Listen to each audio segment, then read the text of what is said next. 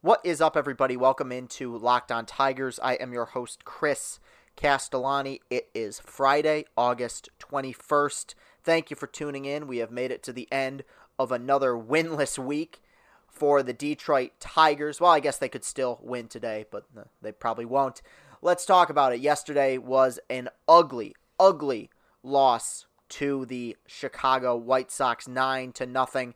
I'd say the worst game of the season so far, 23 games in. It was very reminiscent of the kind of losses that we would see last season where they'd fall behind early and you just never felt like they had a chance. Team on the south side asserting their dominance against these Tigers. A really impressive showing for the White Sox. I mean, yes, they beat up on a really bad team, but they put their talents on display. And once again, they are proving to not just Detroit, but I think all the baseball world that they're going to be a force to be reckoned with here over the next several seasons to come. But in terms of how the Tigers looked, it was a remarkably bad game.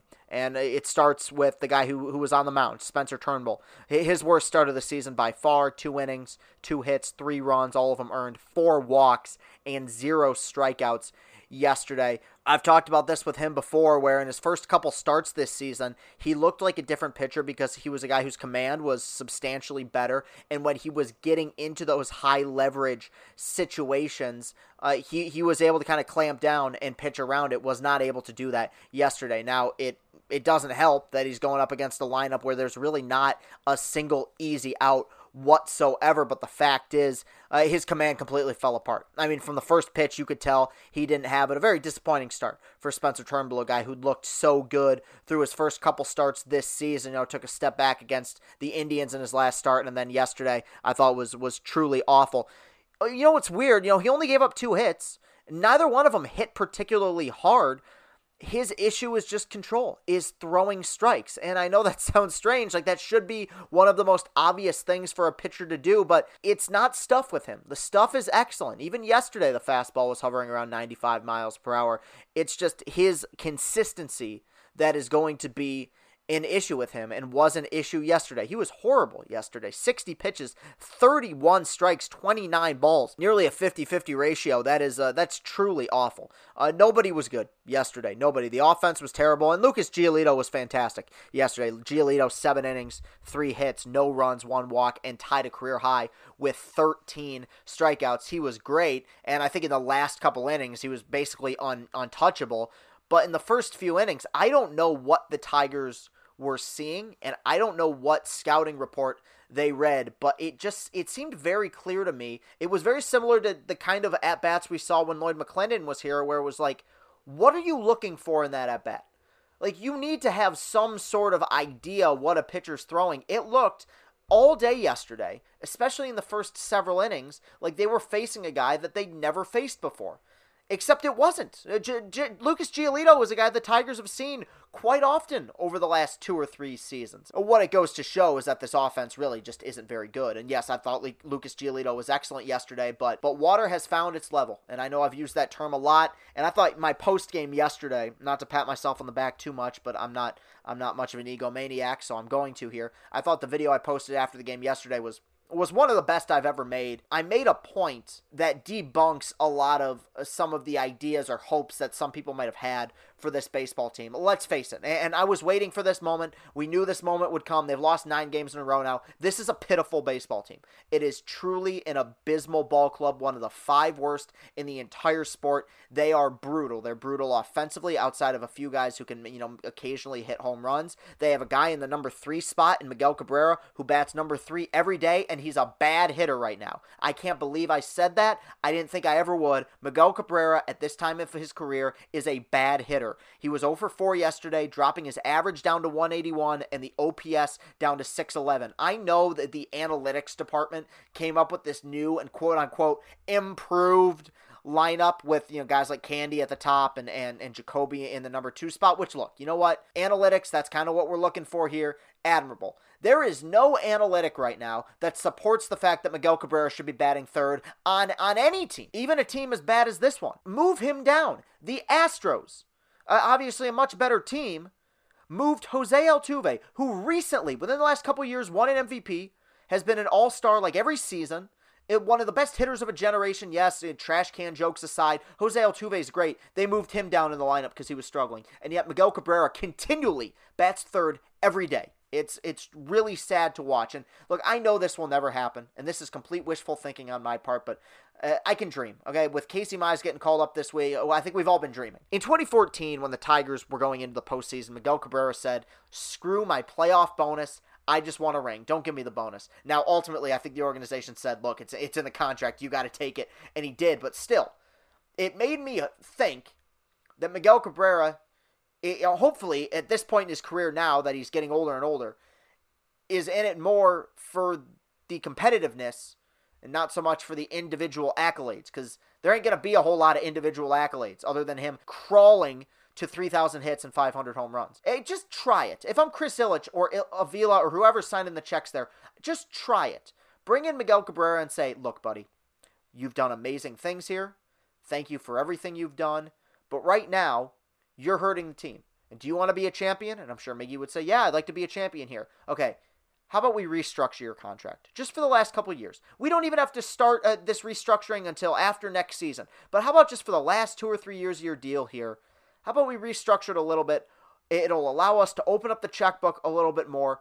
You know, it's worth a shot. Just ask. And I know that will never happen, and I'm just spitballing here, but I can dream. But back to the point I made in my post-game video yesterday. This is a pitiful baseball team. It's one of the worst in the entire sport. They strike out all the time. They don't have a great pitching staff. That bullpen, which early on in the season was a bright spot, has fallen apart as expected. I'll talk about Joe Jimenez here in a second, who's just been terrible. I know that there were a lot of people who might have bought into the narrative that in a 60-game season, anything can happen.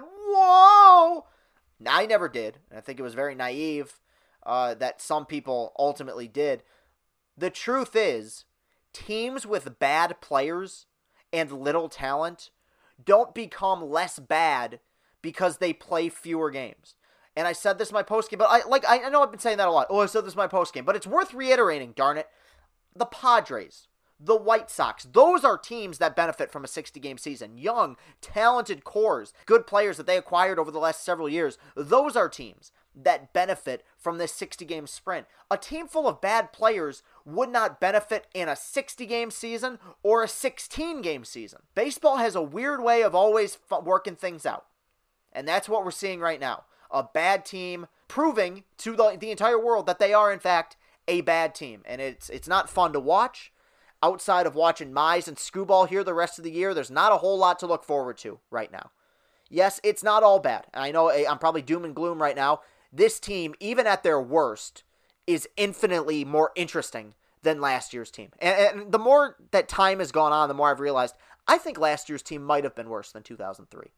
Because 2003, by the end of the year, and look, that team, they didn't get much better, and they never got good.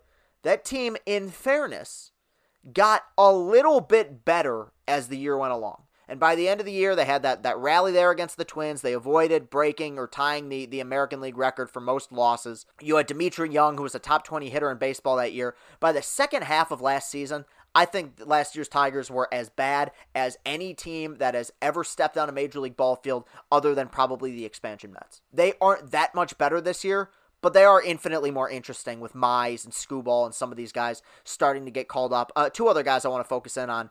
Kristen Stewart isn't a Major League ball player. And maybe he will be one day, and maybe sending him down might do him some good.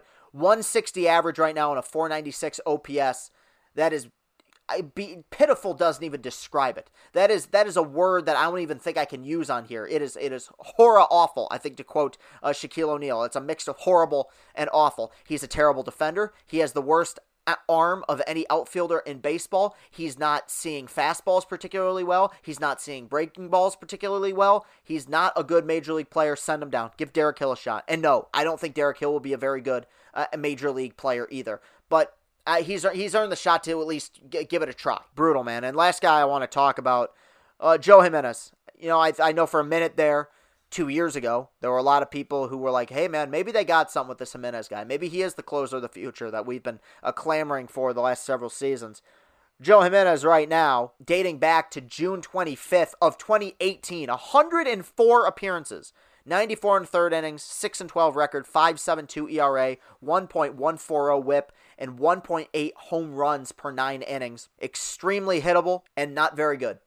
That 2018 All-Star season that he had is looking more and more like a fluke every day. At a certain point, once you go beyond what is a small sample size, because that's not a small sample size, 104 appearances, that's a majority of his career. At a certain point, you are the pitcher your numbers reflect you to be. He hasn't been good. He hasn't been that great in save situations. He's been even worse in non-save situations. And he has not been good this season outside of a few 1, 2, 3 innings really early on in the year. He's been pretty poor. So I apologize for the doom and gloom, but not a whole lot good was happening for the Tigers in this most recent series against the Southsiders. And I predict probably not a whole lot of good will happen to them over the weekend against the Cleveland Indians. I will preview those pitching matchups when we come back. Look, talking about erectile dysfunction isn't easy. Usually people just brush it off or blame themselves, saying things like, I lost my mojo, or they avoid it altogether with excuses like, I had a long day at work, or sorry, honey, I'm just not feeling it. But with Roman, it is easy to talk about. With a real healthcare professional who can prescribe real medication, it's simple, safe, and totally discreet. With Roman, you can get a free online evaluation and ongoing care for ED, all from the comfort and privacy of your home. A healthcare professional will work with you to find the best treatment plan. If medication is appropriate, Roman will ship it to you with free 2-day shipping. The whole process is straightforward, simple, and discreet. Getting started is simple. Just go to roman.com/xxx and complete an online visit. Erectile dysfunction used to be tough to tackle, but now there's Roman. Complete an online visit today to connect with a healthcare professional and take care of it. Go to roman.com/lockedonmlb today. If approved, you'll get $15 off your first order of ED treatment. That's getroman.com/lockedonmlb. getroman.com/lockedonmlb. And we're back. This will be a short final segment here, previewing the upcoming weekend series against the Cleveland Indians. Potentially some history could be made this weekend. If the Indians sweep this series, they will tie the all-time record for most consecutive wins against one team. Right now it's at 20. The record is 23. Indians will have a chance to tie it this weekend. First up with the pitching matchups on Friday, you have Adam Plutko for the Indians. This, of course, coming from MLB.com. After 2 consecutive turns through the rotation in place of Mike Clevenger, Plutko will look to settle in on Friday against the Tigers. He gave up 3 runs Sunday in Detroit over just 2 2/3 frames. And, of course, Michael Fulmer going for the Detroit Tigers. He has a 0-0 record and a 7.56 ERA. Fulmer continues to build velocity in his return from Tommy John surgery, but he paid for 2 homers and deep counts in a loss to the Indians at Comerica Park on Sunday. He gets a shot at revenge in Cleveland, where he made his last start against them in 2018. Moving on to Saturday. Not a whole lot to say about that game. We saw that pitching matchup on Sunday. Plutko didn't pitch particularly well. He's not incapable of pitching good baseball, and with Michael Fulmer, it's a crapshoot at this point. We won't know whether or not Michael Fulmer is back or not. I mean, probably till the end of the season. Right now, the goal, just get him through 3 innings. Like, that's a start, right? That's something you can maybe build off of, maybe. On Saturday, a 7:10 game at Progressive Field in beautiful Cleveland, Ohio. For the Indians, we have Triston McKenzie making his Major League debut. McKenzie will be making his Major League debut on Saturday. The 23-year-old hasn't pitched in a game setting since August 2018 after missing all of 19 with upper back and pectoral strains. And on the mound for the Tigers, Matt Boyd coming in with an 0-3 record and a 9.64 ERA. The good news for Boyd is that he'll face a team other than the White Sox, who led off with back-to-back homers off him in back-to-back starts. That is really amazing, isn't it? Ace-level stuff for Matt Boyd. The bad news is that Cleveland hit 5 home runs off him in 2 starts at Progressive Field last season. He has like never been good against the Indians, and he'll probably struggle. Hopefully the Tigers' offense will be able to get going a little bit, going up against a guy who will be making his Major League debut, a guy who was a top 100 prospect at one point, Triston McKenzie. Injuries have held him back, but we know how good the Indians are at developing starting pitching. I have no reason to believe that he won't at least be a solid major league starter. And then on Sunday, a day game, we have Carlos Carrasco for the Indians coming in with a 2-2 record and a 3.71 ERA. After his last 3 outings, Carrasco said his biggest disappointment is the number of walks he has permitted. Now at 12 walks in 14 2/3 innings, he'll look to right his command against the Tigers. And of course, for the Tigers, we have Tarik Skubal making his second career major league start. The Tigers' number 5 prospect gets a chance to settle into Detroit's rotation after the White Sox posted 4 runs on 7 hits in 2 innings off of him on Tuesday in Chicago. His fastball topped out at 97 miles per hour, but he wasn't happy with his changeup. He probably shouldn't have been happy with really any of his off-speed stuff, but yeah, that changeup didn't look too good. It'll be interesting to see us get another shot at Scooby. I think, once again, he'll probably be on a pitch limit, probably no more than around 50, 55 pitches, but like I said at the beginning of the week, seeing him struggle is infinitely more interesting than seeing some of the other guys that we've seen in this rotation over the last several years struggle. So, a tall order, again, for the Tigers. I mean, 9 games in a row. I'll make a prediction here. I think they're going to get swept again. Like, I don't think Fulmer's going to pitch particularly well. I think Skubal will be better, but I think they'll probably lose to Carrasco, and I think Matt Boyd might get rocked again. I think they will end up pushing that losing streak to 23 games against the Indians, and thus now losing 12 games in a row, possibly. We will see. Not a whole lot of fun to be had right now outside of a couple guys making their major league debuts. I do want to bring up one more thing before I head out and call it a weekend. Today is the 100th episode. I don't really post, which episode number it is on the daily. That's kind of something that I keep to myself. But yes, today is episode number 100. This has been a very strange time, and I thought that I would be doing a lot more episodes talking about actual baseball games. A majority of the episodes I've made so far have not involved that because of the coronavirus pandemic, but with that said, I'm thankful for the audience that stuck with me. I really do enjoy doing this. I love coming on here and talking baseball, and I hope that joy is reciprocated by the fans. I hope that you have all enjoyed listening. Thank you very much for tuning in and sticking with me. That will do it for today's show. You can follow me on Twitter at Castellani2014. That's at CASTELLANI2014. You can follow the show on Twitter at Locked on Tigers. While you're at it, go to Apple Podcasts, go to iTunes, leave a positive review of this show. It would be much appreciated. Thank you very much for listening to this episode. Thank you very much for listening to the previous 99. Have a great rest of your day. Have a great weekend, and go Tigers.